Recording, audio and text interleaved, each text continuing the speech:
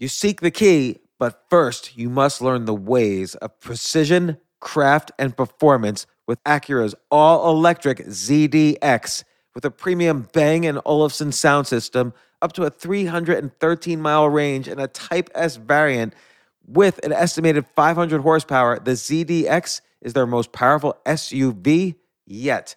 Unlock the energy when you visit Acura.com to order yours today. Okay, let's do some quick math. The less your business spends on operations, on multiple systems, on delivering your product or service, the more margin you have and the more money you keep. That's obvious. But with higher expenses on materials, employees, distribution, and borrowing, everything costs more. To reduce costs and headaches, smart businesses are graduating to NetSuite by Oracle. Here's the thing. Information is power. Information is money. Literally, the currency of today's world of entrepreneurship is information. And if you could bring all of the information about your business into one dashboard, this is incredibly valuable. NetSuite is the #1 cloud financial system, bringing accounting, financial management, inventory, HR into one platform and one source of the truth about your business. With NetSuite, you reduce IT costs because NetSuite lives in the cloud with no hardware required, access from anywhere. You cut the cost of maintaining multiple systems because you've got one unified business management suite. And you're improving efficiency by bringing all of your major business processes into one platform, slashing manual tasks and errors.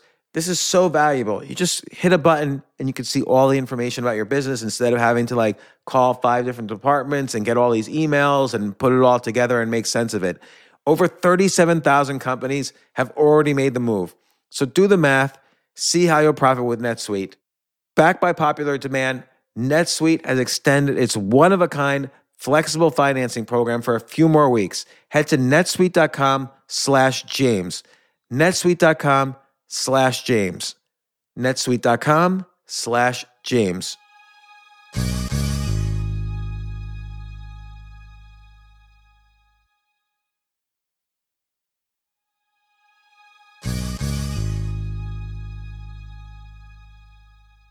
Well, that was a fun conversation, Jay. What do you think?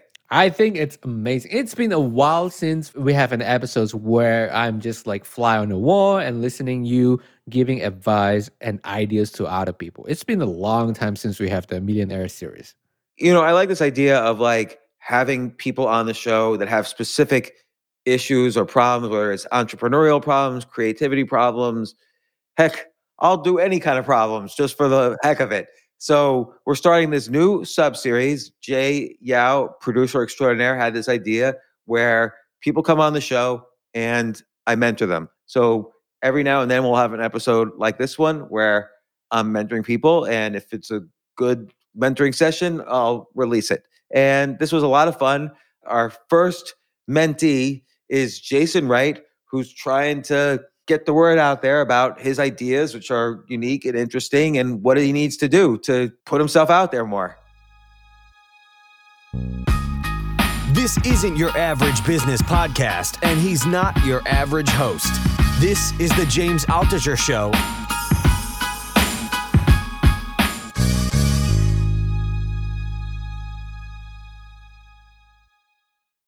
Anyway, but you guys can chat however you guys want to.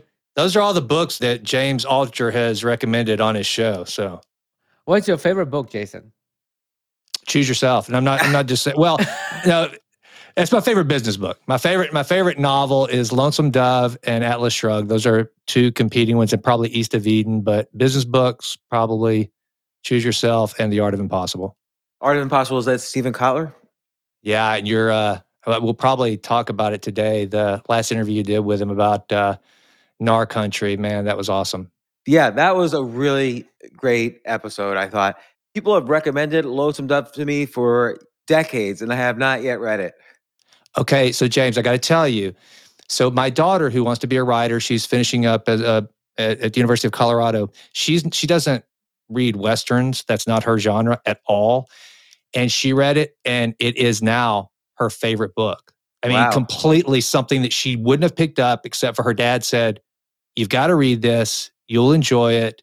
The character creation that McMurtry does in that book, off the charts. Unbelievable. You'll love it. All right, I'm looking forward to it. I'm definitely going to read it. That's high praise. So, what year is your daughter in? She graduates in May, and she wants to go. You're going to think she's crazy. She didn't read the article. She wants to go to New York. No, I don't think she's crazy at all. Like, look, I know. particularly for young people, New York is like high impact. For young people, you don't need a city to be like financially the best place in the world. Like New York is going to crumble under its own weight, but young people are going to survive and build from the ruins, hopefully. So, I mean, my two daughters are in New York City, and they love it. Well, she loves it. Her boyfriend, he graduated a semester before her. He's already there. He's working for Lord Abbott in finance, and they'd had this plan that they don't want to live there forever, but while they're young, I mean, I think she might marry this guy. They want to spend a couple of years in the city, and we go there a lot. As a matter of fact, I was there a while back, and you were doing some experiment. This is back when you were still in New York. I'm in a cab, and I see your face, and it's like I'm supposed to do some 800 number, and I did it, and you never called me, so I don't know what was going on. Jay, was that an 800 number? It's a Google number. So it's a Google voice number. So it goes to my email and my voicemail, so I read them. But that's so many calls, so I can't really filter everything. Well, it was funny because I'm in a cab and I'm like, this has to be one of James's just crazy experiments. I don't know what he's up to, but I got to participate. So I think whatever you were supposed to do, I sent a text to the number or whatever. But anyway. Yeah, so every month for like 6 or 7 months, until the pandemic actually, because once the pandemic started, it didn't matter. But every month for about 6 or 7 months, I would place a new ad in all the New York City cabs. And the idea of the experiment was it was a non-ad. Like there was actually nothing that I was advertising. And I tried to just have a picture of me in a t-shirt with no words. And that's the ad. And they wouldn't let me do that. They said, look, we have other advertisers. They're going to see this and think it's too weird. So just do something. So what did we have, Jay? Like we had like Morse code. We had like weird. Yeah, we have like some weird puzzles. It was a question. I think it was like a trivia question or something like that. Yeah, now that you mentioned that, I can't remember. Just James doing like hello or something like that. Yeah. Yeah, and then the experiment was just what would happen if somebody did a non-ad in a everybody in New York City takes cabs at some point, and so everybody would see it.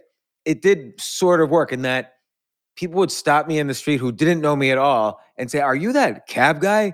And like one guy stopped me, he was all excited, and he's like, "Oh my God, my 5-year-old kid, he's not going to believe this. Let me take a picture with you." And so this was like a reaction, and it was very, very cheap to advertise in these cabs. Like people think, oh, you need to be a big corporation to advertise in a place where potentially millions of people are going to see it. But it was like almost nothing per month. And I don't know what it is now. But then other people who knew me thought I was like advertising like crypto or something like that. But I wasn't. It was really like they would throw their own interpretations onto it. People who particularly people who didn't like me. And it was interesting to see like all the different reactions.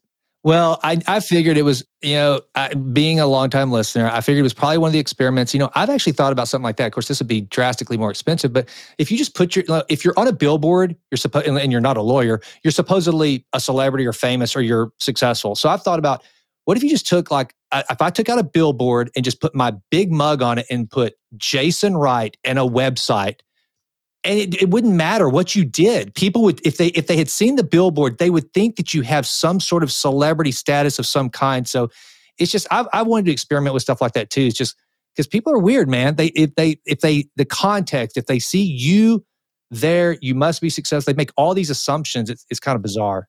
No, you're right. And so I kind of that's similar to kind of what I was doing. I was going a little bit in a different direction where I wouldn't say my name. It was nothing. Like there was just basically nothing was the idea.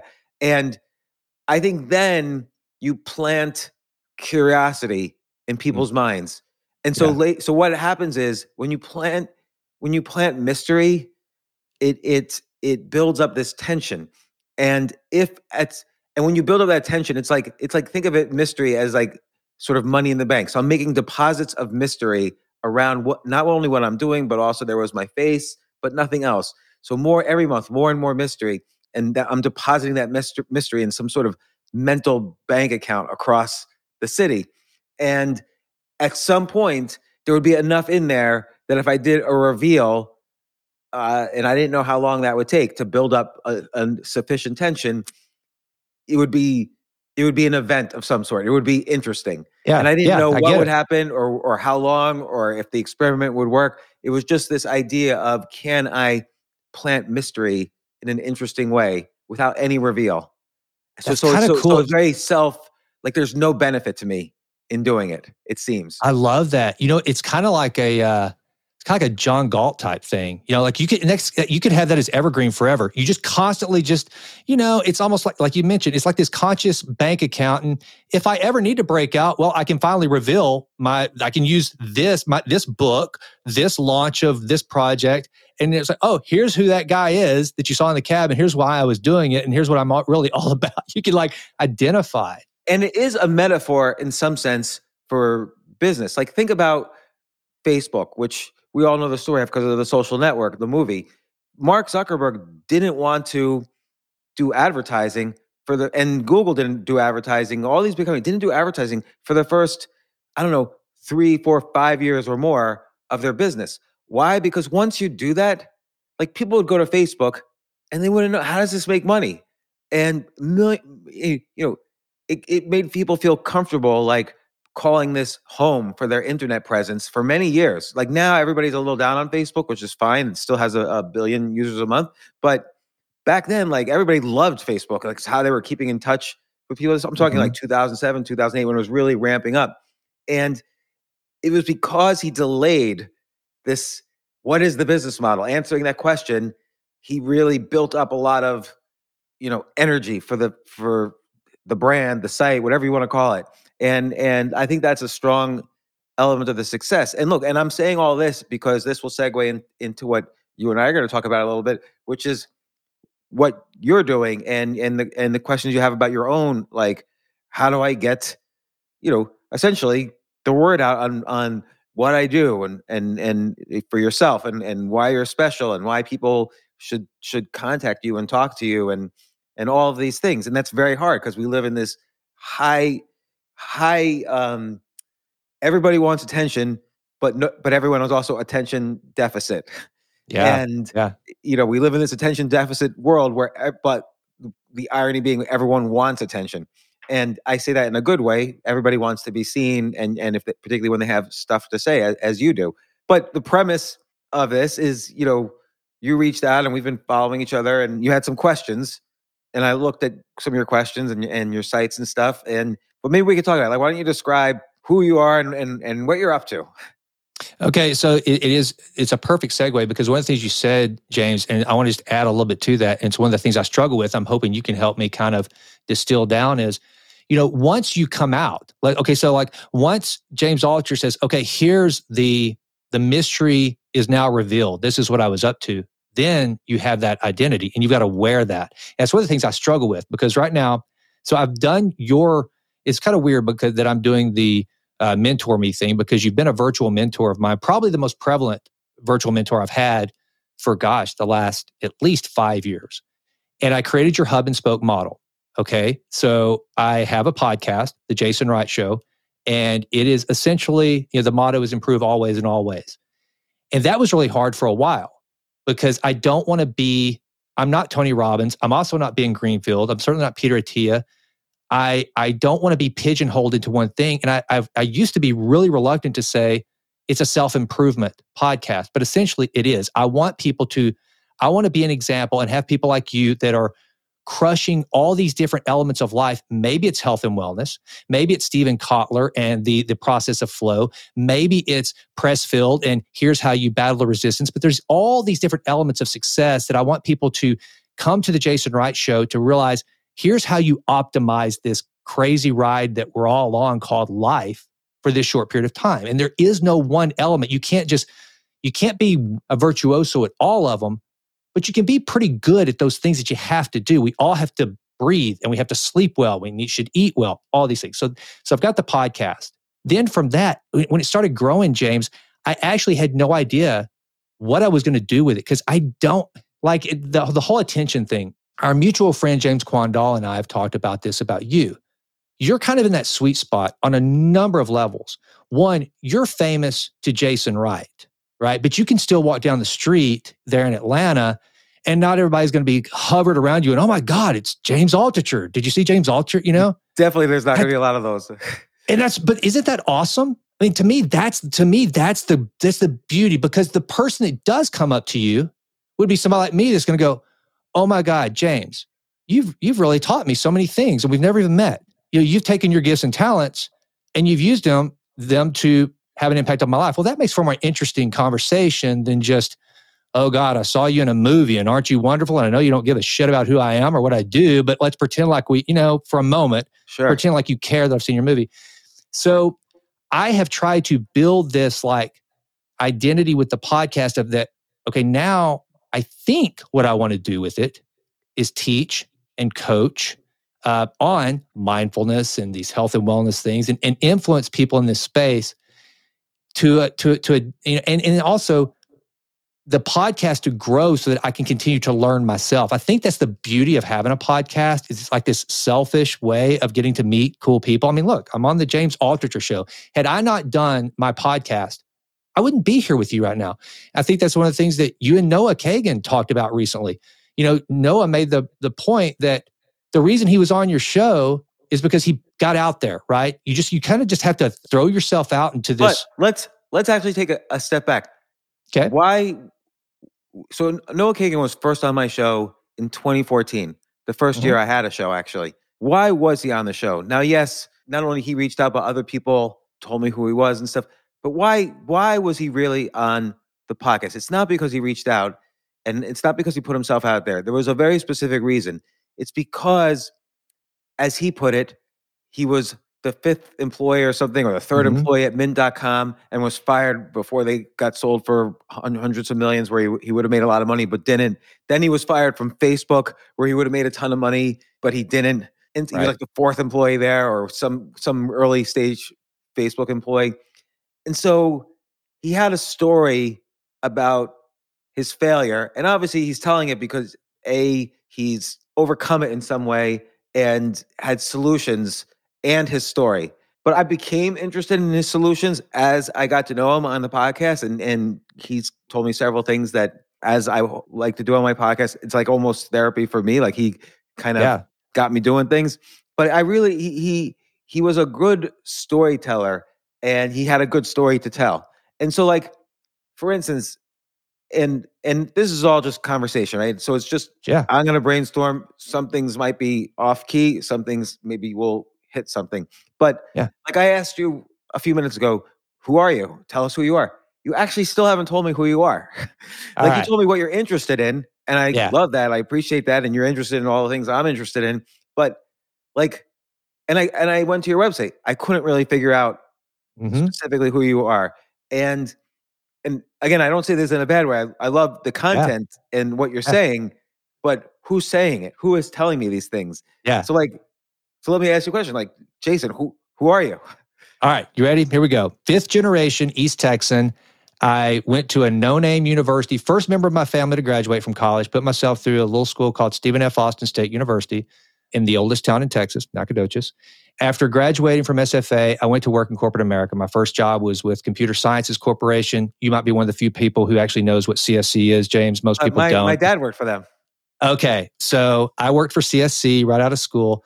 And the reason I took the job was because it made me sound like I was smart. I majored in communications and journalism because I hated math. But fortunately, I did a lot of things in my undergrad, like president of my fraternity and all that kind of crap that doesn't really mean a lot. But I got the attention of this girl whose dad was the president of one of CSC's divisions. And he hired me even though I had no accounting, no business classes or anything. So I go to work in corporate America for 6 years. And I hate it. I absolutely cannot stand corporate America. I wanted to come back to East Texas. I wanted to raise my daughters here, buy a business, and I didn't care what it was. I didn't care if it was a popsicle stand, a hot dog stand, or whatever. I ended up buying why buy a business instead of start a business? And by the way, I like the idea of buying a business, and you've written about this, but like, what brought you to that decision as opposed to starting a popsicle stand? Yeah, because I thought it was less risky. Even if it sucked, there's some money coming in the I door. agree with you. Yeah. And so I thought, well, I'm 28 years old at the time. I had no experience in this community that I now live in. I've lived in for 20 years. I knew not a soul here, and I'd never sold a house in my life. I didn't even have my real estate license whenever I decided to do this. But I thought, well, it's an existing company. The barriers to entry also matched up. They were low. It doesn't take a lot to buy a real estate company because you're buying blue sky. And I didn't want to do the startup. Okay, I'm interested in this. Since a Okay. real estate company does these one-time deals and then it's like Yep. one and done with everybody, why can't you just start? This is one where I wonder, like, what's the cash flow that you're buying? Because the cash flow could disappear when the agents disappear. Yeah, that's the risk you take. And that's what I did. These agents were probably, seriously, James, the average age of the company, the company was 54 years old under Wow. different variations. The average agent was like 60. They weren't going anywhere. They were there for a reason.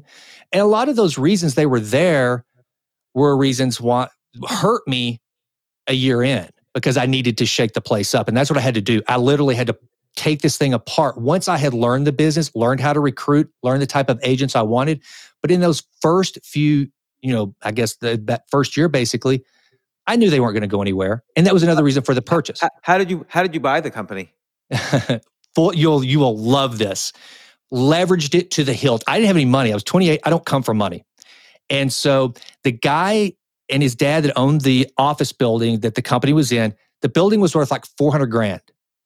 And do you remember Carlton Sheets, the old buy real estate with no money down? The tapes, James. This is old school, man. Well, anyway, he's a guy back in the day that taught you how to buy real estate with no money down. So I'm negotiating with this guy to buy his company as though I actually have the money to do it. And I don't. I don't have a pot to piss in, man. And so, but I remember in one of our conversations, he said, the building's worth $400,000. We owe $56,000 on it.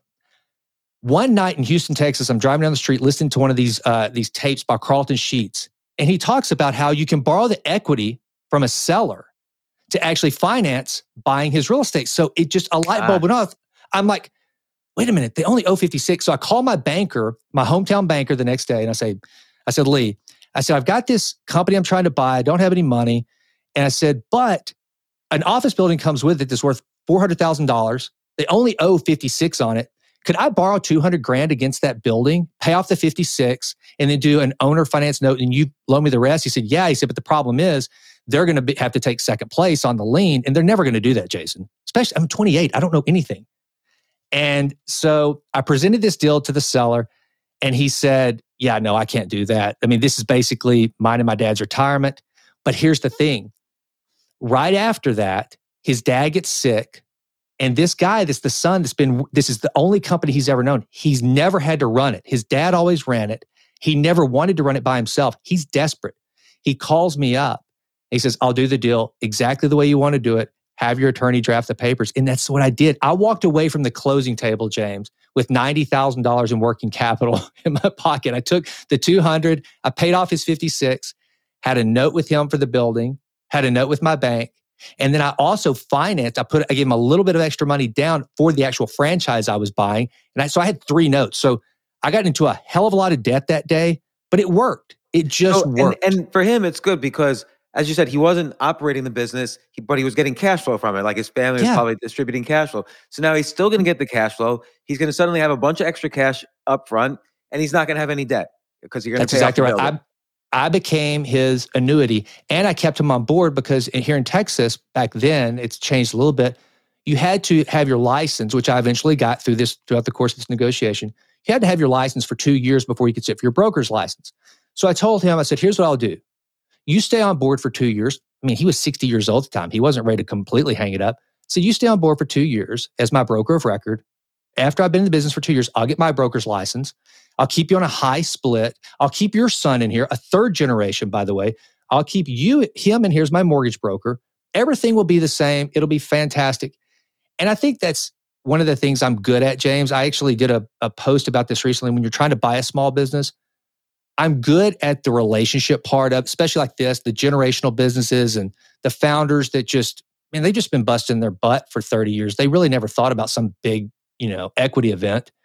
And it worked. He trusted me, and it worked. And the son never got involved in the business? Like the other agents, if they were unhappy with you, they didn't complain to him or anything?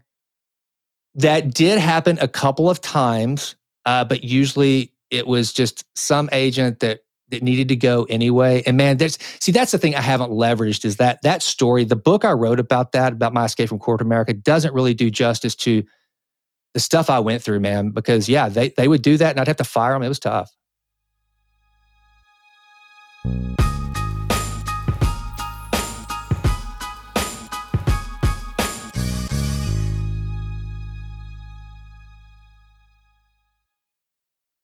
This year, you can learn more than you've ever learned before with Wondrium. Wondrium is the educational platform with content covering almost any topic you could imagine. If there were websites like Wondrium when I was a kid, and there wasn't even such a thing as a website when I was a kid, I totally would have not gone to college. It's so cheap now to learn and have more fun learning using sites like Wondrium. So with Wondrium, you get huge selection of videos and courses, over 8,000 hours, flexibility to switch to audio only, great for multitasking, superb quality programs that are expert led, easy to follow, beautifully filmed, completely accessible. You can do it on your phone, tablet, TV, computer, no commercials, no tests or stress, just the enjoyment of learning. I like how they put down commercials while I'm reading kind of a commercial for them right now, but no problem. And look, I love learning on these sites. I've learned so many different things. Learn about what you love and love learning about it with Wondrium. Do what I did. Sign up for Wondrium right now. And right now, my listeners get a free month of unlimited access. You can see 8,000 hours of courses for free. This is a great opportunity. Sign up today with my special URL. Go to wondrium.com/James. That's WONDRIUM.com/James. Wondrium.com/James.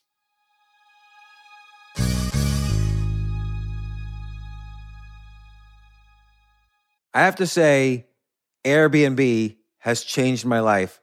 I just love staying in Airbnbs. Like in about a month, I'm going to Cocoa Beach, which is right next to Cape Canaveral. I'm going to watch some rocket launches. I'm going to, of course, be staying in a very nice Airbnb on the beach. And it's just such a great experience. Like the whole world is available to us now because of Airbnb. But whenever I'm at an Airbnb, I always realize, the home that I left to come to this Airbnb, I could be making money on that right now by hosting and being an Airbnb myself. So, and I've known people, I had a friend who basically, made a living from turning his home into an Airbnb. So if you have a home, but you're not always at home, you do have an Airbnb there. And it can easily fit into your lifestyle, and it's a great way to earn some money. Your home might be worth more than you think. Find out how much at airbnb.com/host.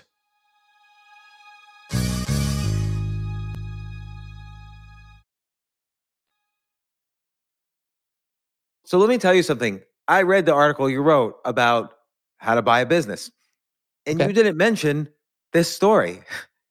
Yeah, I know.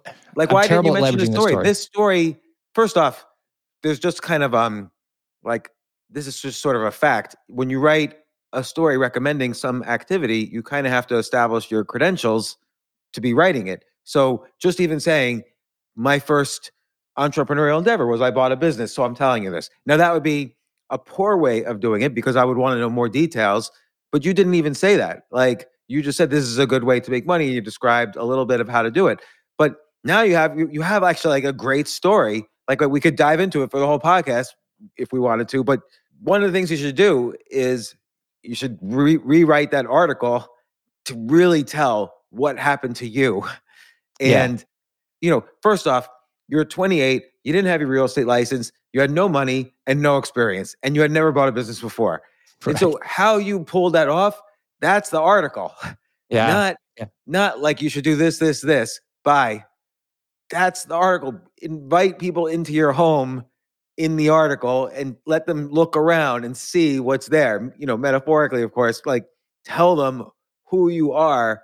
And then it's not an article about buying a business. It's an article about you that happens to explain how you bought the business, but it's enough general enough that it gives people all the ideas they could think. Like as you're telling the story, I'm thinking, man, that's great. Okay, I didn't know you could borrow the equity on someone else's building in order to finance the acquisition of that building. Then you did owner financing. Then you worked it out in such a way psychologically with 90% of business is all psychology. So you worked it out with the father, the son, how everybody's going to be happy.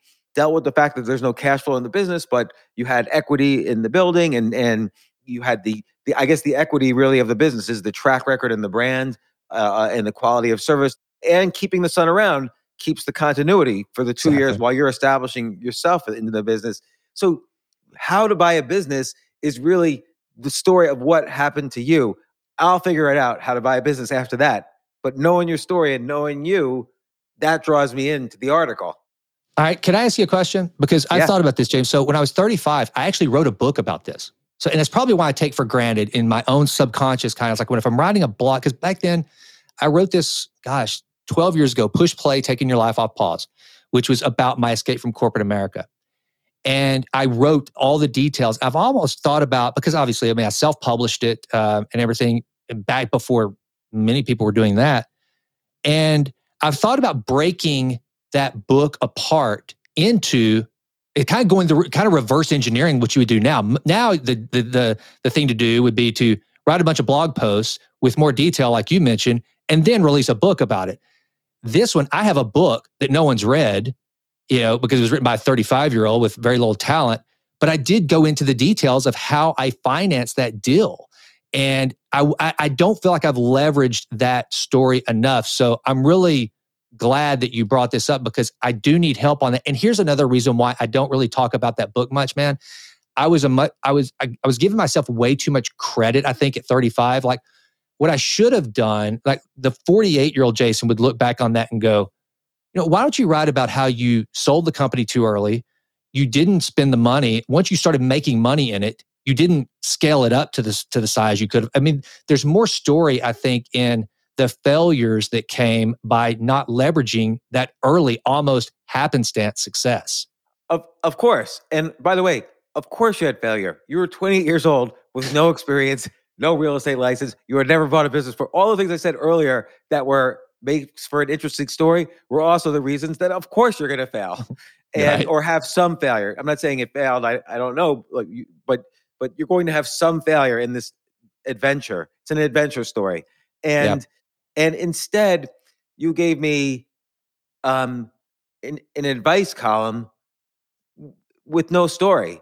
And even like the old advice columnist from like the 70s and 80s, Dear Abby, famous advice columnist from back in the day. It started with a story because it's the letter. Oh, my husband goes to strip clubs. What should I do? Like there's the letter would describe what she would see when she'd follow the husband. Like, so there was a story. I remember it 40 years later. I remember the story. And now we're in this world where everybody is using all these different means of communicating, like podcast, book, articles, and on, tweets, on, Facebook posts. But, in order for the message to go from you to me, it has to travel on a bridge. The bridge is the story. Like you have to, to get your ideas from your head to my head, they've got to travel on a story. And because otherwise I'm going to watch TikTok where basically, these superheroes are like jumping off, doing quadruple flips off buildings into oceans and whatever. And they're amazing. So like, I'm just going to default to that because I don't need to see I'm seeing like magic in front of me with these people. It's like a trick. But you have this great story that's also a trick. And then it's a matter of refining the skill of describing that story, like, going to the worst possible moment in the whole thing. And that's your first line. And then on and on. There's various, writing is a skill. You have the right ideas and you're writing those ideas well, but you have to write the story well. But you just told me the story in a good way. It's just, you don't, as Seth Godin would say, you don't have talker's block. So, and you had no problem telling me the story, but something is blocking you from writing these stories. Like maybe you were afraid, I can't repeat what I wrote in a book that no one read, but you kind of answered the question right in that sentence. No one read it, so why can't you repeat it? And by the way, even if someone read it, if you told it starting from a different failure point, you could tell the exact same story, and everyone respects that and appreciates that. You had another article on positive thinking. Well, what's a time when you had negative thinking Hmm. and you really wished you had known about positive thinking, or what was your first exposure to kind of the science of positive thinking, and what happened to you when you realized this? And like, I need to know that for a lot of reasons. One, to trust you. Two, because I need to be interested in you to tell your story. Why does someone hire somebody? Why would you hire someone? Maybe because they have the skills, but also because you like them. You want to be their friend. You want them, to like you.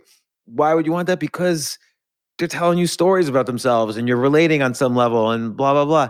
So that's a key thing. Like it feels to me you're doing all the right things, but it feels to me there's something blocking you from sharing bits and pieces of yourself. I think you're exactly right. And I think and this is going to sound trite, but I think a lot of times for me, I don't color out. It's so weird to say I don't color outside the lines because I do this kind of just a lot of random stuff. But like I heard this someone once said, you never be the hero of your own story. And I think I take that to extremes. I think I take it to the extreme that, well, and it's a lot of imposter syndrome too, James. I mean, like when I look I back, hear you completely. that's one of my biggest problems. Like I remember back whenever I bought that company at 28, there was struggle, it was hard and everything. But for me, it was like, it wasn't so hard. I'm like, why doesn't everybody just do this? If you get sick of your job, just go buy a business. And so it's like, I don't know. I think I take for granted sometimes how tough it was.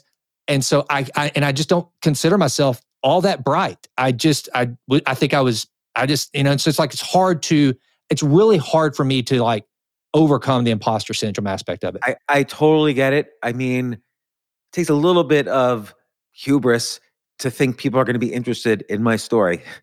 But that is a function of the way you tell it. It's not a function of you. It's a kind of a skill. So Right. how do you tell a story like this? Well, I don't know.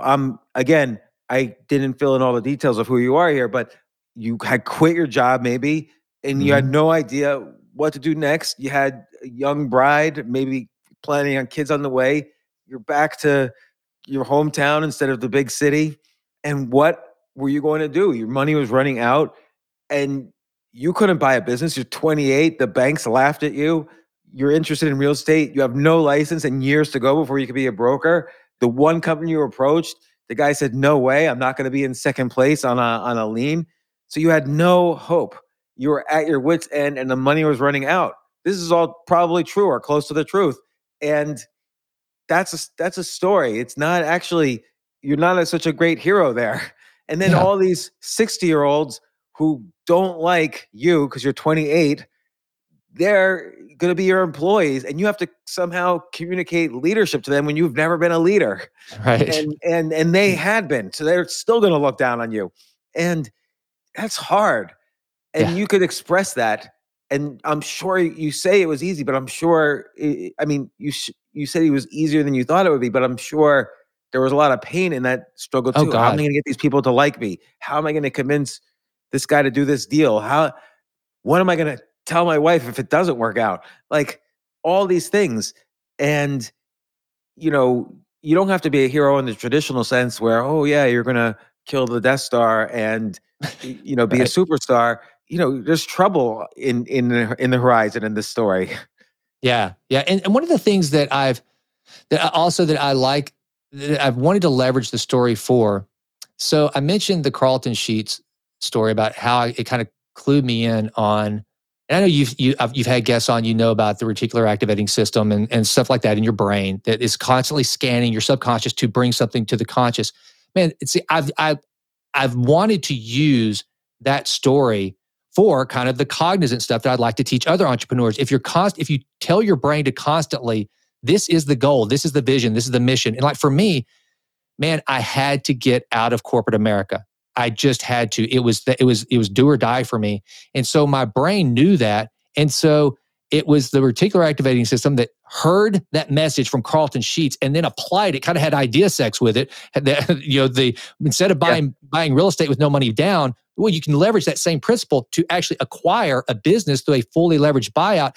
And it all came together. And so I do think it's an underutilized life experience I've had. And man, there's so many funny stories along the way. Just just crazy stuff that happened. Again, at 28 years old, I'm going and trying to look like I know what I'm doing, trying to exude the confidence that, having to fire people that are 3 times my age and stuff. It was by the way, instead of just having one article about buying a business, sounds like you have 30 different articles because each one of these is a relatable, important story. How do you fire people 3 times your age? There is no way to do it. It sucks. Yeah. And so there's no beating around it. It's not like everybody knows that that's not going to be easy. So it's your story that we want to hear. Because then maybe just like you got ideas activated by listening to Carl Sheets, you're only going to activate ideas for people if you're telling your story. And like when I read the owner's manual of a car, it doesn't excite me for any ideas. But if I watch the movie Ford versus Ferrari, I get excited on ideas, and because that's a story. By the way, I don't even have a driver's license, so I don't know why I'd be reading the owner's manual of a car. But I don't have a driver's license because I'm not legally allowed to anymore. But my point is, starting with this story is what would draw people in. And I feel like I can't just say, do this and see what happens.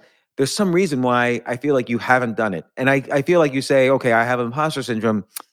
That's not quite enough. There's something else that is why you're not doing this. I've got it, man. I've got it for you. So you were talking to, I don't think it was in your most recent interview with Cal Fussman, but you brought up a great point. I was like yelling at the radio going, James, gosh, you get it. You were talking about bird watching. Do you remember that? Do you remember that? Yeah. That analogy. Okay. Dude, I'm the same way. It's not enough for me to listen to the James Altucher podcast. I need to go start a podcast. It's not enough for me to just be a bird watcher. No, I got to go be whatever the professional bird people are called. I got to learn everything about it. And then I got to teach you about. I have this. And the thing is too, James, like you, but unlike you, you've got more, and I don't say this is false humility. Please understand. I'm a sincere guy. You have more brain power than I do. So I'm the type of guy that I can do a lot of things good enough. And I can almost do anything. If you were to throw me into, I don't know, almost any scenario, it's kind of like the idea with the real estate company. I will figure out how to run it good enough to make a living and probably, but then I'll see something else I want to do and I'll move on. I can do that thing. So I have a real hard time. I can't be a bird watcher. I can't listen to you talk about longevity and aging with Steven Kotler. I pre-ordered the book way back. I'm like, when I get NAR Country, I got to take that, digest it, and then go teach people how to leverage the plasticity of their brain. That's a problem for me. I don't think that's a problem. I think that's a great thing because, essentially, that's what writers do, right? And by writers, this is not an episode about writing. But that's one of my dreams, so I'm glad you're going here.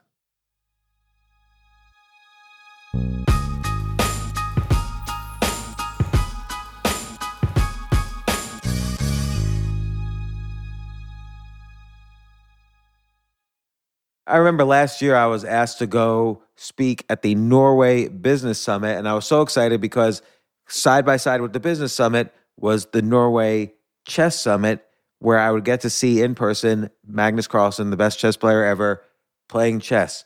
But it was 4 plane rides, to get to the city that ultimately I would go to. So I really did not want to fly for 14 hours, and they were willing to pay for everything for me. So I at first class. So I didn't want to fly for 14 hours and not be first class. So I had to hurry up and get on the phone immediately to get those first class tickets to a chess tournament in Norway.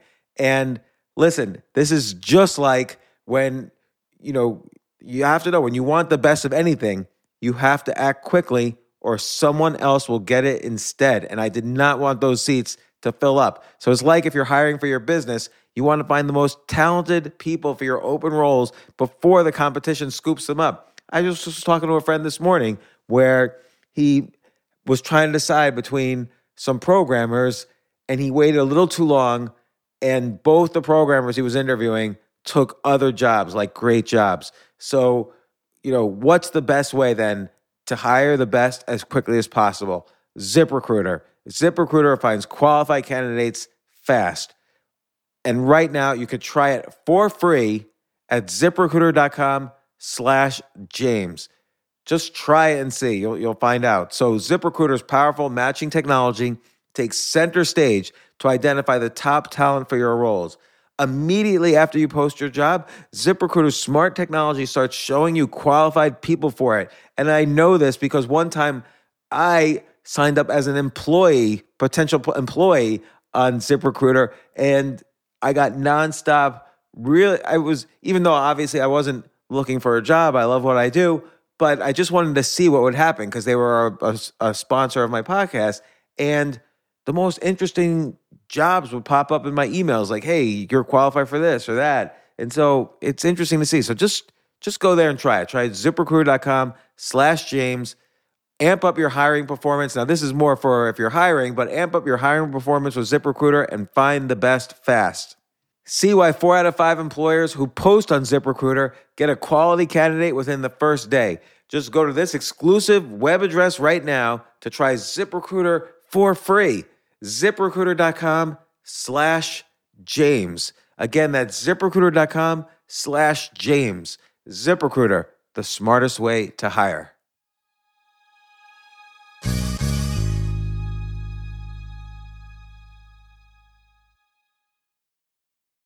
Spectrum One is a big deal. You get Spectrum Internet with the most reliable internet speeds, free advanced Wi-Fi for enhanced security and privacy, and a free Spectrum Mobile Unlimited line with nationwide 5G included, all while saving big. For the big speed, big reliability, and big savings you want, get Spectrum One. Just $49.99 a month for 12 months. Visit spectrum.com/big deal for full details. Offer subject to change. Valid for qualified residential customers only. Service not available in all areas. Restrictions apply. What you originally asked me was basically you have a podcast, you're a speaker, you are a writer, you have books, you have articles, you have courses, your website has all these things on it and links to it, and you're in other places, and on LinkedIn you can find links to stuff. But the question you had was, how do you get, you're doing all these things, which is that spoken wheel idea, like, the wheel is like kind of this core concept that you want to communicate, and then the spokes are all the ways to do it, like, Facebook posts, podcasts, book, articles. But you want to do it more effectively, so you draw people in. And one idea is telling your story, and suddenly, because you're unleashed a little bit, like, now you have all these stories, this, and you probably talked peripherally right now about 10 different stories related to this one event in your life. And so instead of like a 3-paragraph article about buying a business, you have like all these different articles and Twitter threads and Facebook posts and podcast episodes that you could do around this story.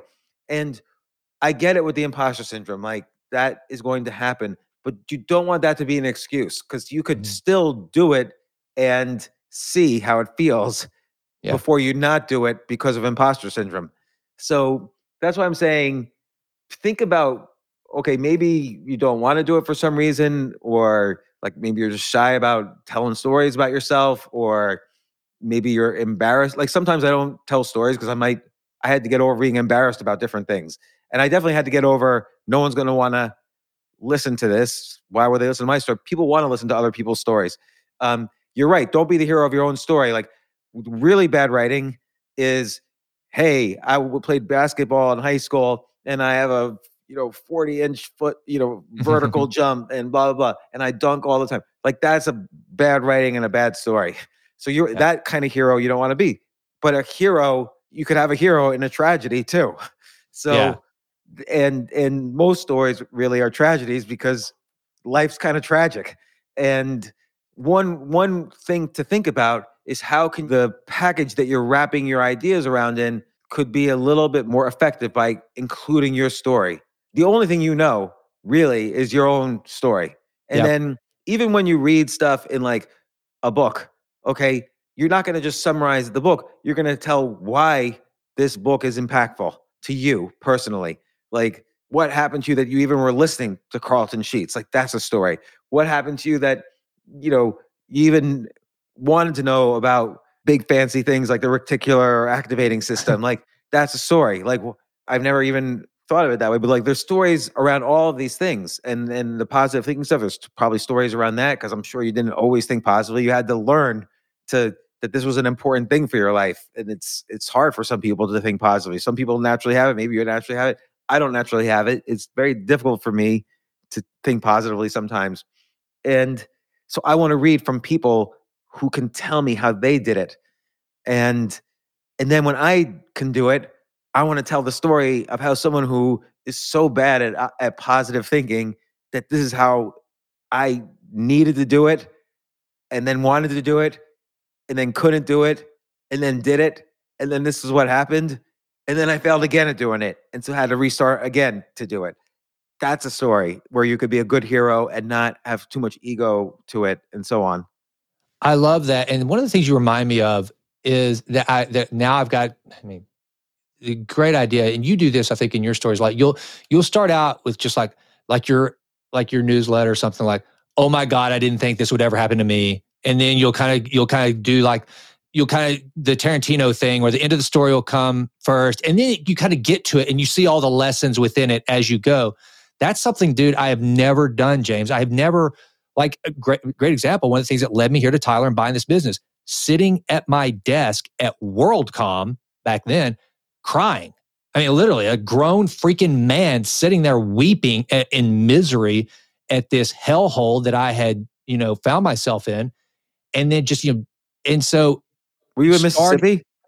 No, I never went to Clinton. I was in Houston, and the story of my hopscotching career, I was actually, before the job before last out in corporate America was basically Enron. I was there with the collapse of Enron. And have you written this? Can I find this story on your website? You're No. at Enron and WorldCom? And then I was yes, exactly. I was with all these crooked companies, and then I've got another corporate disaster in my portfolio. I went to work for Home Depot when Bob Nardelli became the first outside CEO after Enron collapsed.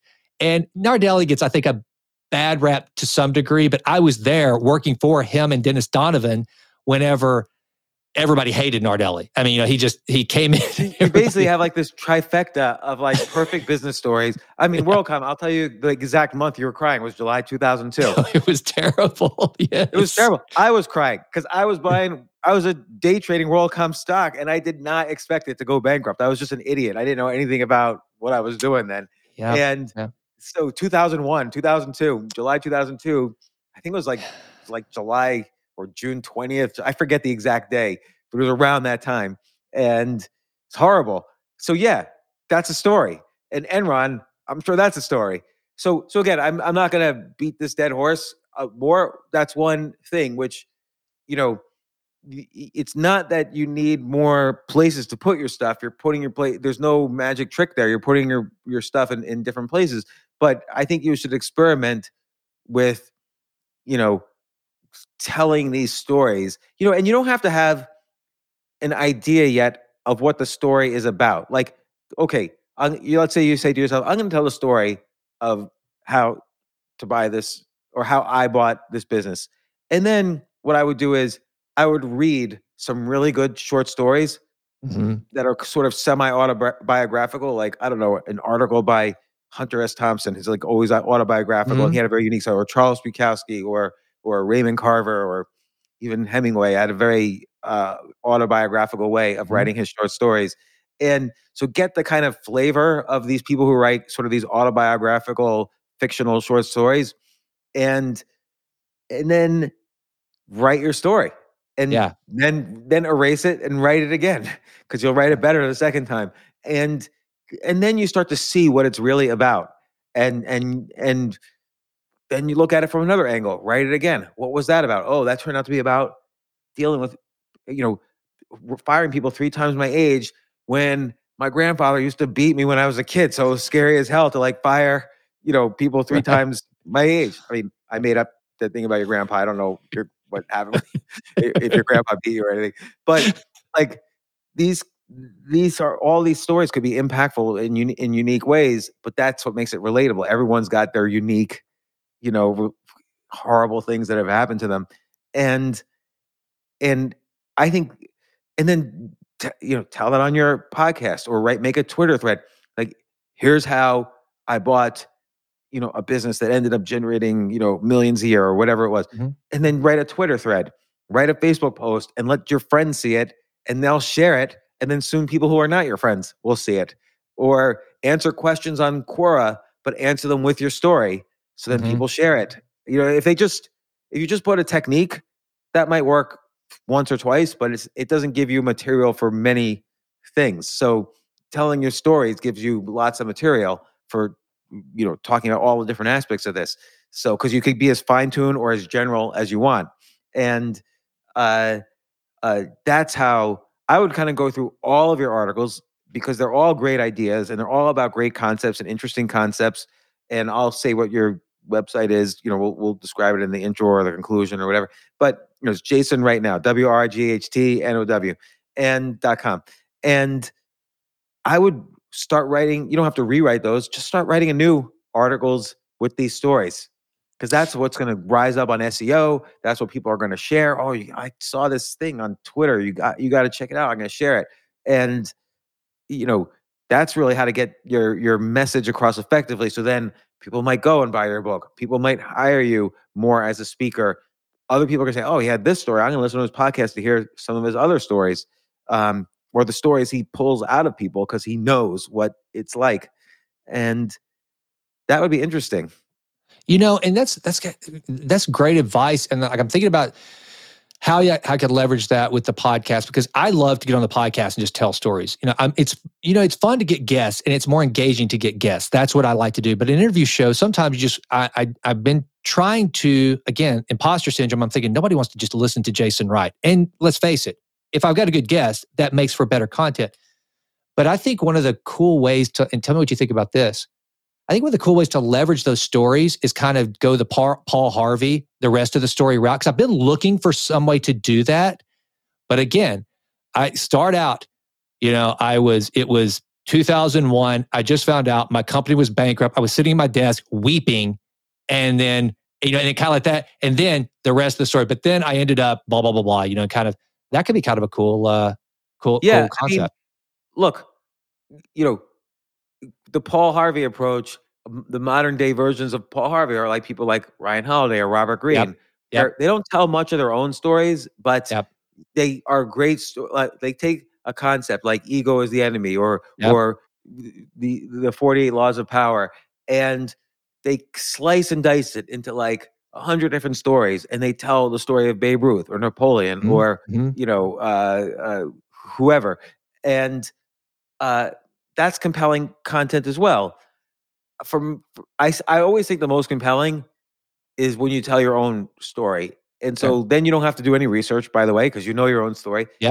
You just have to like make sure you're cutting away the shell, that you're revealing the real honesty that's wrapped inside the story of your life. So like when you say you don't want to be the hero of your own story, okay, all that is excess. The stuff where you're a hero, that's excess packaging and wrapping around the real story. The real story is brutal. Yeah. And that's what you want to show. And sometimes, like one time when I was first kind of getting into this style, this is like in the OOs, and I was writing more financially related books, and I was also raising money for businesses or my hedge fund or whatever. And so I wrote this book, and it starts off talking a little bit, not a lot, but a little bit about some of the failures and things I experienced. And I gave it to a friend of mine, and he's like, I can't. He said, I can't show this to potential investors for you. You're talking about how you went broke. Why would they invest in anything you did? So there's that also. It's hard sometimes to get over that feeling, and it took me a while. But he was just simply wrong, and people became more interested in showing me business opportunities because they related to me, because they had no one is like born a success. Even if you inherited money, you're probably not a success.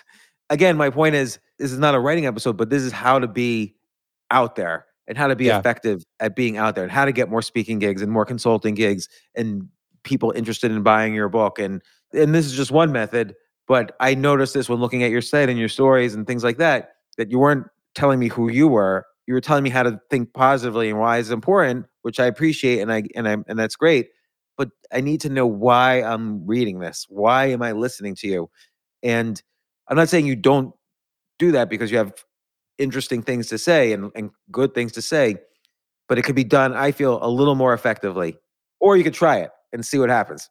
No, I think it's great. I think I just needed, again, I think I needed that permission, because it is as weird as that sounds, it's like, and now, and just you saying that, now my mind's going in all these different ways. And it's one of the things I struggle with, is because, like, who the hell am I to tell you to have a growth mindset if I'm not Carol Dweck?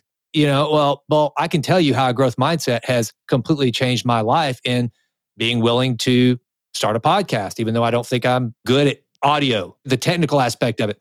Right. So what's interesting to me there is, of course, like, so Carol Dweck wrote this book, Mindset, about the difference between what's called a fixed mindset. Like, let's say somebody who let's say your parents told you were smart all your life, your teachers told you were smart, your friends thought you were the smartest person in the world, and then suddenly you do something really stupid and everyone sees. Like, so you might quit because a fixed mindset can't adapt to that new information that they might not be as smart as they thought, and grow at that which is a growth mindset. So what you're telling me is that to some extent you've had to deal with a little bit of a fixed mindset. Oh, I'm not the dude. type of person who's good at audio. That's a fixed mindset, but you Mm. overcame that perhaps when reading her book, perhaps through other experiences related to that, and you realize, oh, I've got to. I mean, a lot of people read her book and say, oh, I don't need to worry, I have a growth mindset. I Right. was like that when I first read her book, and then I realized, you know what? I have a serious fixed mindset about everything, and I Yeah. have to remind myself of that to have a growth mindset. And by the way, it's not enough for me to just say that. I have to tell situations where I had a fixed mindset and, then describe how or if I even overcame that. But this is the meat of the ideas.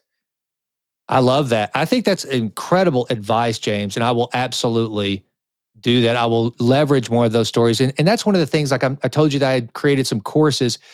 That's where I have been willing, again, because I guess, because as silly as it sounds, because I look at it as kind of a negative, I have had a horrible fixed mindset for most of my life.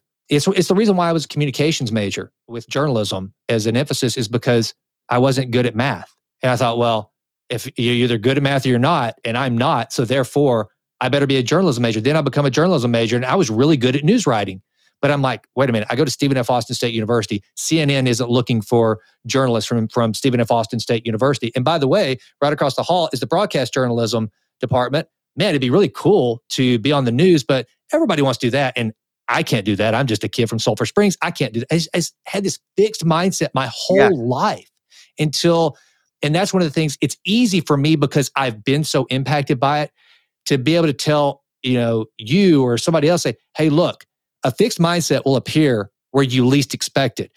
When couples split up because they go, well, just don't love her anymore. She doesn't love me anymore. We're out of love. So therefore, that's it. Well, what if you could grow your relationship? It shows up in all these different areas of life.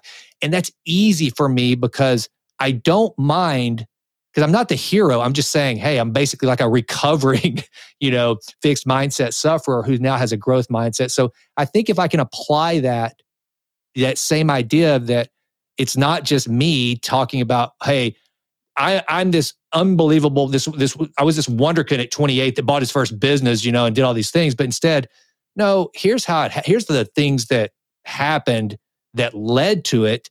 And here's all the ways I almost screwed it up as part of the process. Yeah, I think that's really good advice. I can totally do that. Yeah, and look, I there's always like fear, like you mentioned the imposter syndrome, but there's also the like, oh, if I tell about a failure, is that too personal? Are people going to think I'm an idiot? I have to put up this front that I know what I'm talking about, so I have to appear like an expert. Like, there's all this self-talk that you could do that's really harmful, that is incorrect also. Like, I could tell myself, oh, I'm a certain age now, so it's too late for me to do X, Y, or Z. That's what I talked to Stephen Kotler about, was like Yeah. trying to succeed at high performance things when you're a little bit older. And that's a story that in fact, I do tell myself, but it's just a story. It's probably not true. Most of the things we tell ourselves are not true, but our brain is protecting us. So it tells these fictional stories so we feel good, like sugar. And, uh, but writing, and telling your story helps you. Saying things out loud or writing them down helps you to combat the brain's ability to tell you all of its fictions. So, and then that gets your message out. Yeah, and that's one of the things I was going to ask you. So I've been reading a lot of Carl Jung lately on just the authenticity and the kind of the power you release whenever you're your authentic self. And now that I'm older, I really don't care what people think about me. Like I hate that question when people come up to you and, so what do you do? Well, it's really all they're asking is, so do you make more money than I do? That's really all they care about. Are you successful? Yeah. Is there anything I can get from you? And so I think I'm pretty comfortable to the now, which hampered me for a long time. I thought I had to have, that's why I went to work for CSC. Again, it had computer science in the name of the company. So I thought, well, people will think I'm smart if I go work here. And now I don't give a damn about what people think about me necessarily. Do you feel like you've reached a point in your life where you are truly authentic in what you're doing? Because again, it's not false flattery. I see you're able to pursue a lot of different pursuits. Like I think the comedian where you were on the subway doing stand up and then you buy a comedy club, man, that is kind of the ultimate in a growth mindset, endeavor to be able to go, I'm going to go do comedy at some of the toughest levels. Do you think that came as a result of you getting comfortable having talked about your vulnerabilities? You mean that's kind of one of your claim to fame is you've been very transparent with the downside. Do you think that's where kind of you launched when you started getting comfortable with that? I don't know, because every time I think, for instance, every time I think I don't care about what people think of me, something happens where I'm really upset about what someone thinks about me. And so, and every time I think, okay, now I feel like I'm being pretty authentic, something happens where I realize it wasn't as effective as I wanted to be, and I can't figure out why. Like comedy is a good example. I went into it with a fixed mindset, thinking, "Oh, I'm going to be able to do this," and when it's actually like one of the most difficult things I ever did, and it took me like a couple of years to realize that. And then for some reason, I have no problem telling my story with writing or podcasting or public speaking, but for some reason, I couldn't tell my story doing comedy, and I don't know what the issue was, and I still would have a problem with it, because I would think like how you think, oh, no one's going to be, how am I going to make people laugh every 15 seconds if I'm telling my story? And so again, there was a fixed mindset thing going on there. Like I found a good balance, which I was able to express my personality through my current interactions with things. So I didn't have to tell my past stories. I could tell this happened to me yesterday, and I was able to find some authenticity doing that. But I was still, let's say, even 7 years into it, I was still early in the process, and I never fully, I feel, became as authentic as I wanted to be in comedy. But so I understand how it could be difficult depending on the medium you're using, and it's a skill to be learned. But yeah, I don't know. So as a long way of saying, I don't really know the answer. I've always been trying to be as authentic as possible, but it's an infinite process. Like it goes on forever and ever. Like once you peel away one layer and you think you've done it, sooner or later you realize, oh, there's another layer I didn't get to, and then you realize, oh, now there's this other layer I didn't really get to. And the skill is not a writing skill or a creativity skill. The skill is like us trying to be more and more self-aware, like really questioning yourself. Like, is this really true about what I'm saying? And diving as deep as you can into that. And so with comedy, definitely started off not authentic at all. And I was still peeling those layers when many years later, when I basically stopped doing it in order to pursue other things. Yeah. So that's a long way of saying it's a process. All right. Now, I want to ask you something just from a tactical standpoint, since we've been talking about writing. So you've talked about how you were just writing so many freaking articles, like you were writing articles like daily, right? Back Yeah, whenever I was writing an article every single day. Okay, so it is not hard for me at all to sit down and pound out 1,000 words. That's just easy for me. But here's what I do, James.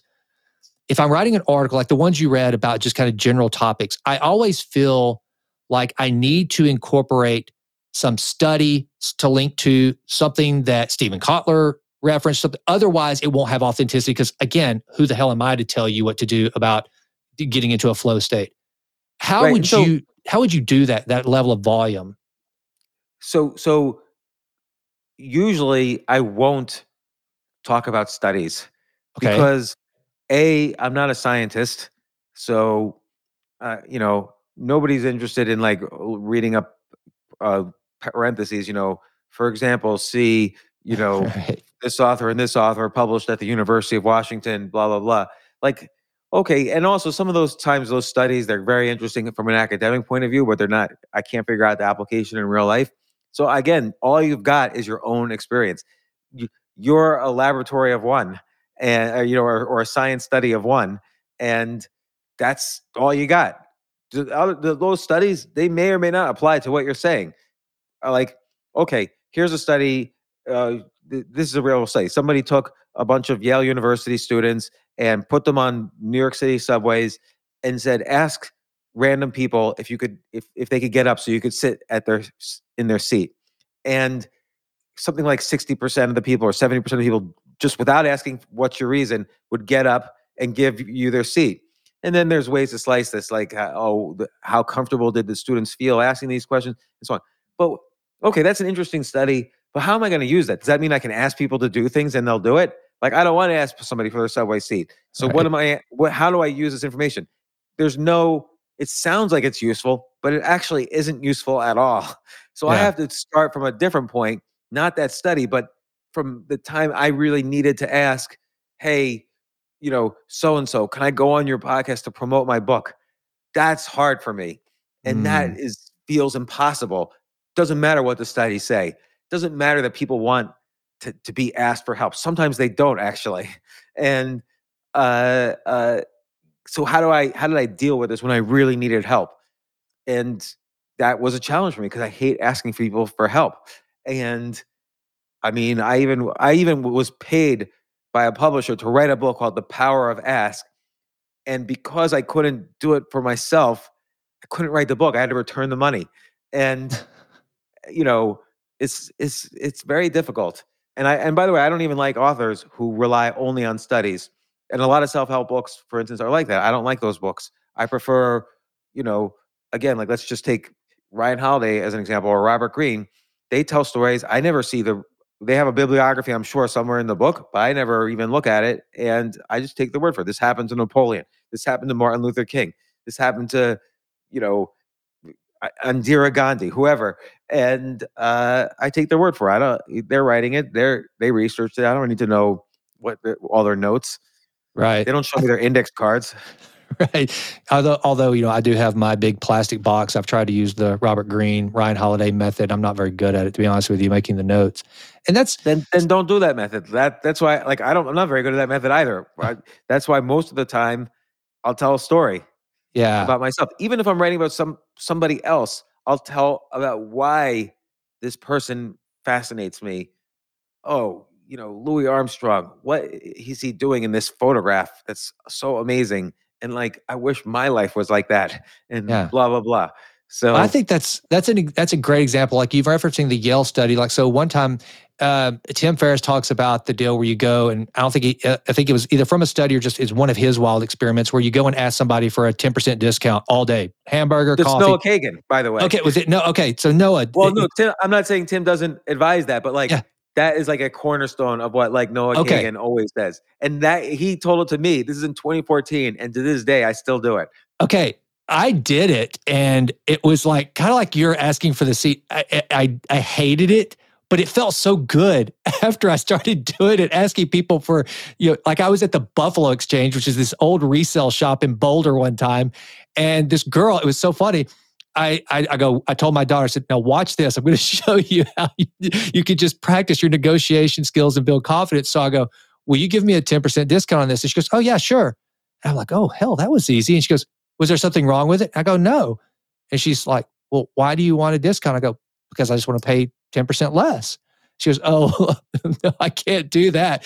But then just getting over that, it was like, it wasn't even about winning the negotiation. For me, it was like building confidence, putting myself into a position where I was probably going to be rejected. The odds are you're going to get the rejection. And so that would be a cool article about overcoming rejection. Put yourself in a very low consequence situation of having rejection. So, okay. Or how about the title is The Time I Was Rejected 100 Times in a Row? Or, but like when Noah told me, he said 10 minutes, within 10 minutes of us concluding our interview, he said to me, I want you to go to a Starbucks, order a coffee, and then ask for a 10% discount. So I did it. And I was scared to death. Like, it was so nerve-wracking. And of course they said no. But then over time, I got better at asking for that 10% discount. Now it's like not, and then what was great was when I was single after that, like I was, in between things and I was single, it was a great thing to describe to like someone I was on a date with, and then we would go and do it. And then I would get rejected all the time and she wouldn't, like, just whatever reason, women get the 10% discount more. And, that was always, he became useful in my life for many reasons. And where it becomes an ancillary benefit is, all right, I just had this happen today. Are you one of these people that if I call you and you don't recognize my number, now if you're like me, you probably won't pick up the phone, but sometimes we're just curious. You answer the phone and somebody starts talking and you have no idea who they are. Will you ask them, who is this? Or do you feel bad that they know you and you don't know them? So you try to play along until you can figure it out. What do you do? I play along until I can figure it out. Same. Okay, same. But you know what? Since I've started doing the negotiation thing and not caring so much, this person calls me today. I don't know who it is. And I go, yeah, wait a minute, stop. I don't know who you are. Who am I talking to? I would never do that. I feel so bad about it. But now just putting myself in those positions. What if it's like your cousin or like your friend or whatever? Okay. I don't know, man. I don't feel as bad as I once did. I'd be like, well, I don't have your number. We don't talk that often. I'll save it this time. I just don't feel as bad as I once did. And I think it's because by asking for the discount or randomly smiling at people, not creepy, but just having the confidence to look at a cashier and greet them with a smile, and you be the one that's not an alpha. I don't mean that, but you're just the kind of the one that's going to set the tone for how things are going to go. I think it does have an ancillary benefit in other situations to where, again, you don't come off as the alpha male, but you start to better realize the stakes of situations, the things that we place such high stakes on, like, wait a minute, I want to know who I'm talking to. Who is this? I'm sorry, I don't have your number. Who is this? Oh, it's Joe. Oh, Joe. Sorry, I don't know why I don't have your number. I should have your number. What's up? Those are not high stakes, but we place such high stakes on them. So I think you're right. That's a good point. That's a story also. There you go. By the way, the way you just told that story, okay, now you're totally right. Like it's not that high stakes. I should be more comfortable doing this. But you didn't quote me a study. You just told me your experience. Yeah. If you quoted me a study, a study says, I would gloss over. I'm like, I don't know if that's true or not. Like, that's a controlled setting in a study. The whole thing with social science, any social science, is that there are studies and then there might be a different reality.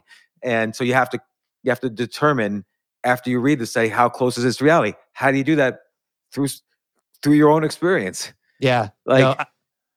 I think that's exactly right. I think that's one of the things. Again, I don't think I've given myself enough just freedom to be able to go, yeah, you do know some stuff, Jason. Go write about it. Just because you don't have, because I've always had the attitude, again, if I'm writing about it, I need that, again, maybe it's overcoming imposter syndrome or something, but if I quote Ryan Holiday, to your point, if I reference, ego is the enemy or the obstacle is the way, then okay, see, I know who Ryan Holiday is. I read his stuff, so you should listen to me because I read smart people. I think I fall victim to that a lot. Well, like, let's say Ryan, like in his last book, Discipline is Destiny, he wrote about Babe Ruth. And you could say, as Ryan Holiday says about Babe Ruth, blah, blah, blah. But that's not okay. And okay, it's good to, if you're just repeating his words, you should reference who he is. You shouldn't plagiarize. But the story might have affected you in a different way. So you might read about Babe Ruth, and now you can read about his whole story on Wikipedia or whatever. And then you might say, the story of Babe Ruth, but this is why it affected you. Okay. With Ryan, he was impressed with Babe Ruth's destiny. But with you, it might be something else. And so you could still tell the story of Babe Ruth. Maybe you mention Ryan, maybe you don't. It's not that important. It depends how much of you're borrowing his idea as opposed to the story. But if you have your own idea about why the story of Babe Ruth is interesting to you, nobody has the lock on Babe Ruth. Many people have written stories about him. Now you are one of the people writing stories about him. So, Yeah. I like like that. sometimes I've written even about like commercials that affected me. And I would say why. I saw this commercial and here's what happened. And I would maybe have a link to the YouTube video of it. And I had no idea who did the commercial. I wouldn't research that. I maybe should give credit for it. But because I'm writing on this commercial, I've even had the creators of commercials reach out to me and say, you totally get it, what we were trying to do when we made that commercial. And now I have a new person to communicate with about commercials. And so it's kind of an adventure to tell these stories, because then you meet people and you meet people like we're meeting and so on. And we're all traversing these highways of story and storytelling and why things impacted you and expressing it. And that's putting yourself out there. Think about it. Putting yourself out there doesn't mean more people read you. That's maybe a result of putting yourself out there. Putting yourself out there means actually taking part of yourself and putting it out there. Yeah. Meaning telling the things that you've always been afraid to take out of yourself and hand to others. That's what putting yourself out there means. And that's what people are afraid of and why it's hard. Not because it's hard to get readers, it's hard to take yourself and give it to other people. Yeah. Yeah. Let me ask you this, because you do so many of the things that I want to do with the writing, the podcasting. Again, I like to think that I've followed the Stephen Pressfield model. I think I've turned pro, even though I'm still operating at an amateur level. I do treat this as a profession. I take it very seriously. Of the things that you're doing right now, 2 questions, James. What are you having the most fun doing? Because I know you love to write. I know you haven't written fiction in a long time that I'm aware of, and I stay up with what you're doing pretty constantly. So, first question, what's your favorite thing you're doing and why? And 2, when you have an idea for a book, do you dive into writing a book, or do you do the blog? Do you do it in a newsletter?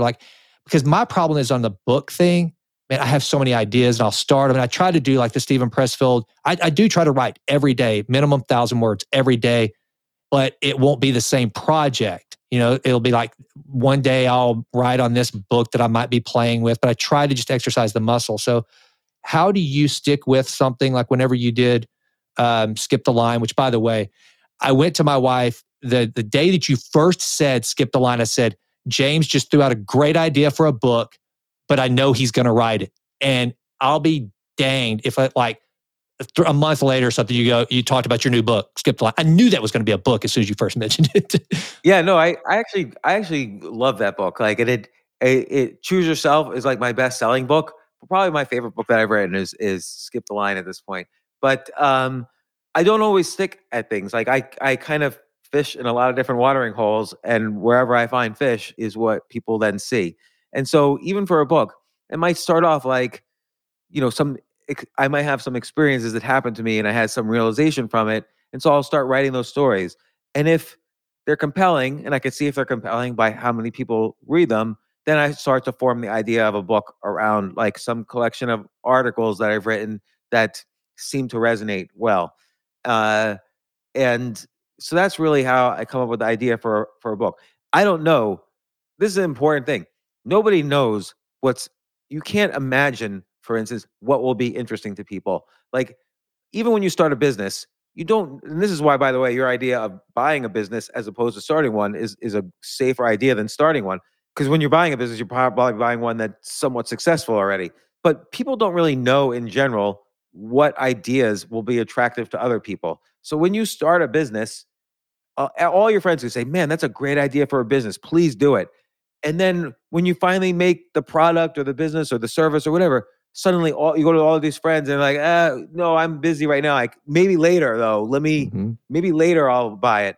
You don't know until you create something and do it what people will be interested in. So that's why it's good to start with experiments. Basically, oh, I'm going to write an article, or I'm going to tweet something, or I'm going to uh, uh, I'm going to instead of making a product, I'm going to do it as a service and see if people are willing to pay for this service. So then I don't have to spend $1 million making a product and raising money and all that before actually knowing if there's a market.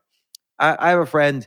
He had an idea it was like a cybersecurity idea, like to protect companies from different specific kind of software hack that's very common.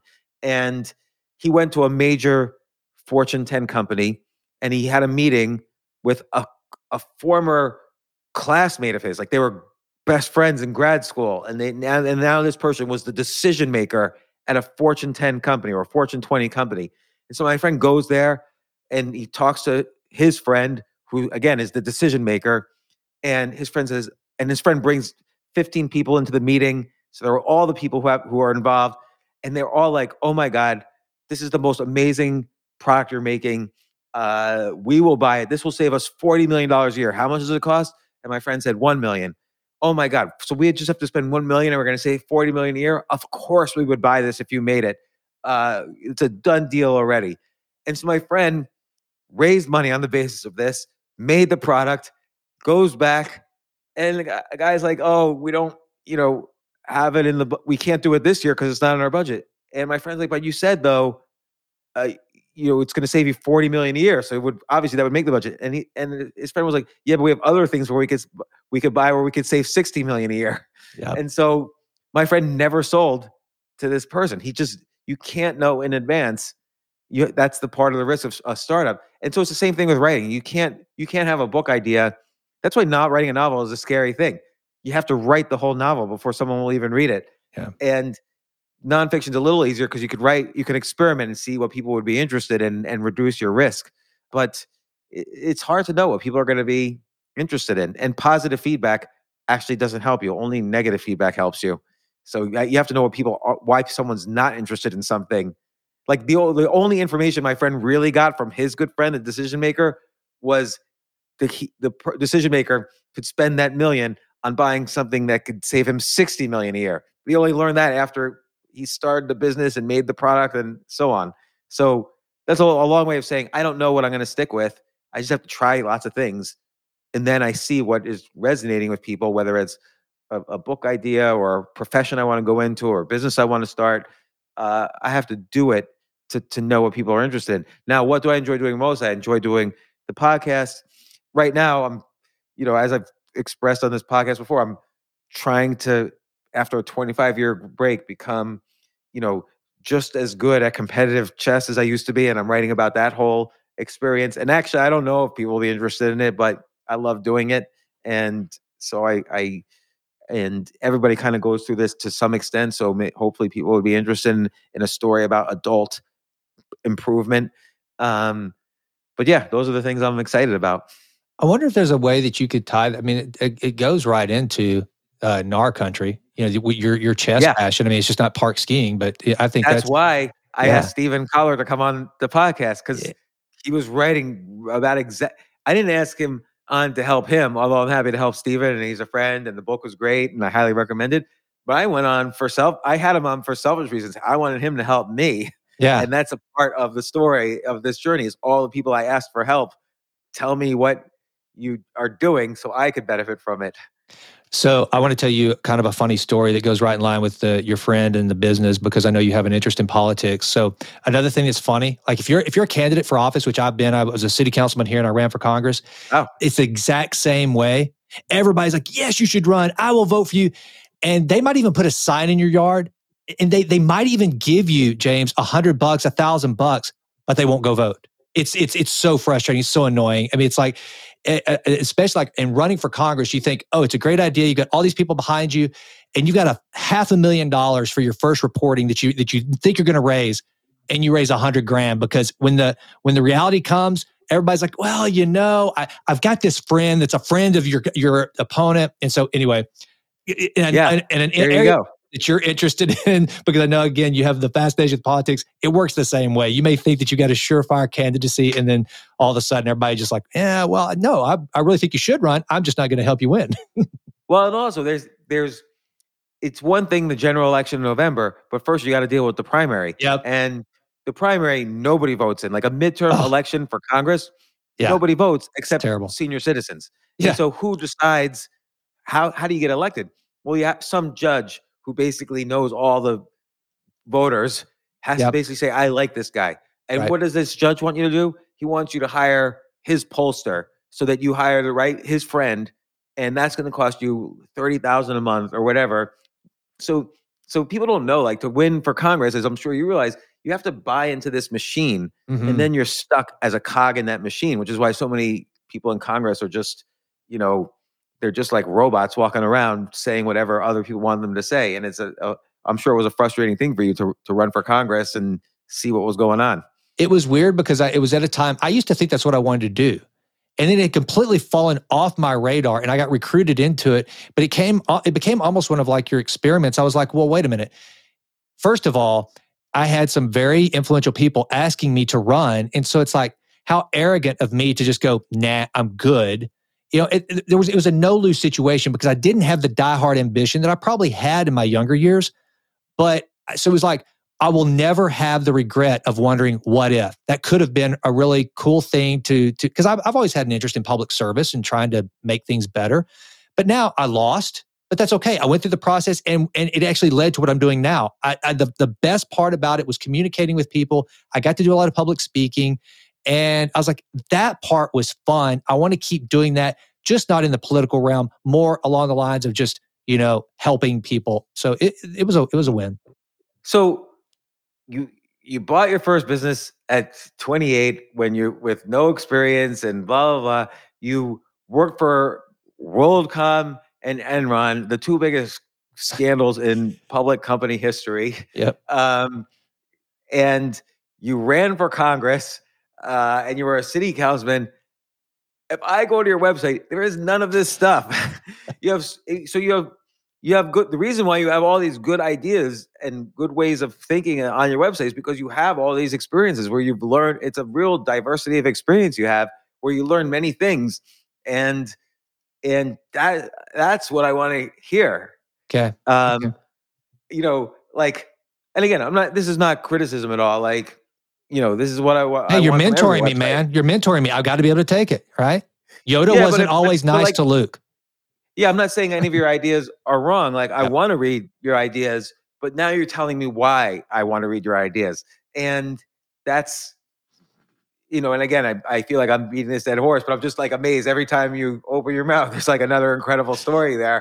I wish I had your background. I could tell all these stories. So, like, at some point you run out of stories, you have to create new ones. And, but that's what I initially thought, is that I'll run out of stories, but you never do, because there's always ways you could slice everything into finer and finer pieces of gold. A diamond sliced up is still diamonds. Well, you never lose the diamond aspect. James, I sent an email to James Quandall, and I ended up a year and a half, 2 years later on the James Altucher Show. Dude, you're right. I'm like a modern day Forrest Gump. I'm kind of like Forrest Gump. It's kind of random. So like, again, you want to be able to convey that to lots of people, and you want to be able to public speak about that, and you want to maybe consult because of these experiences, or whatever it is you want to do. You want to have that energy behind you so that you could do all these things. But now you have to figure out the right way to tell these stories, and the right form, and the right, set of skills you need to tell these stories, which, could be very easy. And that's what I think now is important for you to explore in this part of your journey towards, creating making your podcast even bigger than it is, making your writing even bigger than it is, making your public speaking even more compelling. And I'm saying it's not compelling now. I haven't heard you public speak, but you want people to tell their friends. It's one thing when they say they like you. It's another thing when they tell their friends, you'll love this guy, because then that's real. Yeah. And then other people hire you that you don't know. And, that's where it gets exciting. But there's these kind of picks and shovels things, which is, okay, just some of these things you're saying to me, write it down and Okay. start, and then use some technique to do it. Like, and the way you get technique is just read some other great writer you like right before you write, and maybe how would this person say it? And that's the way you kind of practice finding your own voice in whatever medium it is you want to use, whether it's public speaking or podcast, or like, for instance, Joe Rogan. I think he's very authentically curious when he interviews someone. Yeah. And he's also very confident. And I would like to interview as good as him. Sometimes I think I do, sometimes I don't. And but I like listening to him sometimes, or I like listening to comedians sometimes before I go up and do something similar to them, because it inspires me a little. And that's one way you could learn how to communicate like the people you most admire. And so anyway, these are kind of my initial thoughts. Like, you'll come back on the podcast, obviously, like when you go through a round of this and or have other questions and concerns. But yeah, I think, look, you got a lot out of me. Like, I really enjoyed talking about all this stuff and hearing some of your stories, and I look forward to hearing more of them or reading them or whatever. And I enjoyed, you gave me a chance to tell some of my stories, so this is always a good thing. And I appreciate it. I'm glad you reached out to James Quandel, who, we're good. James and I are good friends. He's been on the podcast and great guy. So shout out to James Quandel. He's got his own podcast, the James Quandel Show. So again, Jason Wright, we could find you at Jason. So tell me, where's the best place you want people to find you? So the website is jasonwrightnow.com. That's just kind of that's where everything's housed. The newsletter, the Vitruvian Letter is my newsletter. Please sign up for that. And then check out the show, the Jason Wright Show. I'd be really grateful for people to give it. Yes. Okay. So also, you can go out to the Apple Store and download the Vitruvian Lab, or just my name, Jason Wright, the app. I'm putting the first courses in there right now. And so download that and then watch for the courses. I'll be launching my Massively Transformative Habits very shortly.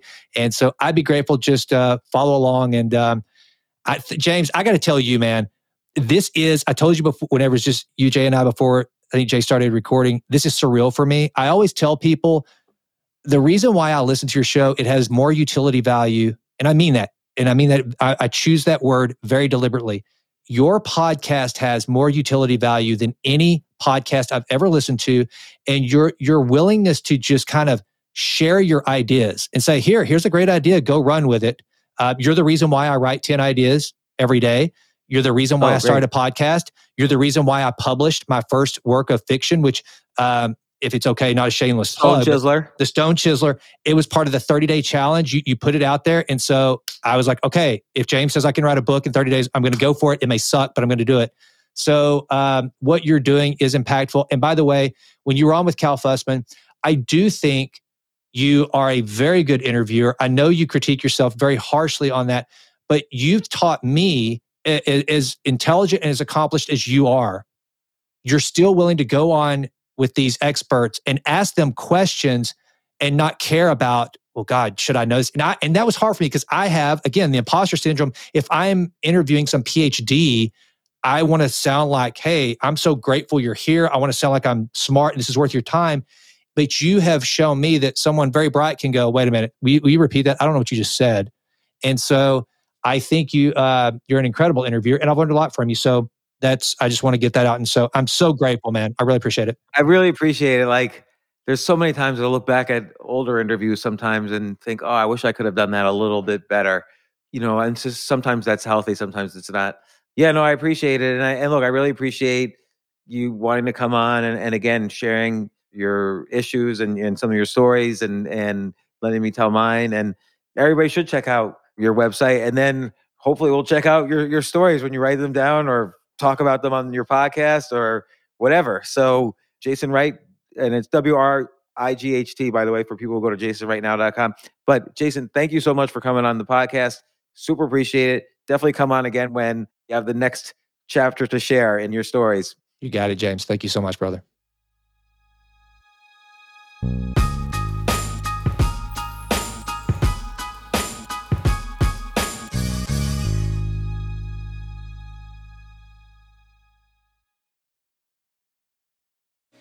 Tired of fighting your kids to make their bed? Say hello to Betty's. The unique design lets your kids make their bed with just a zip.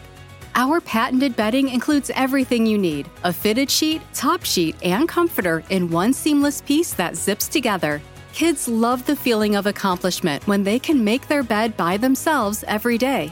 Make your mornings easier and visit beddys.com. That's BEDDYS.com.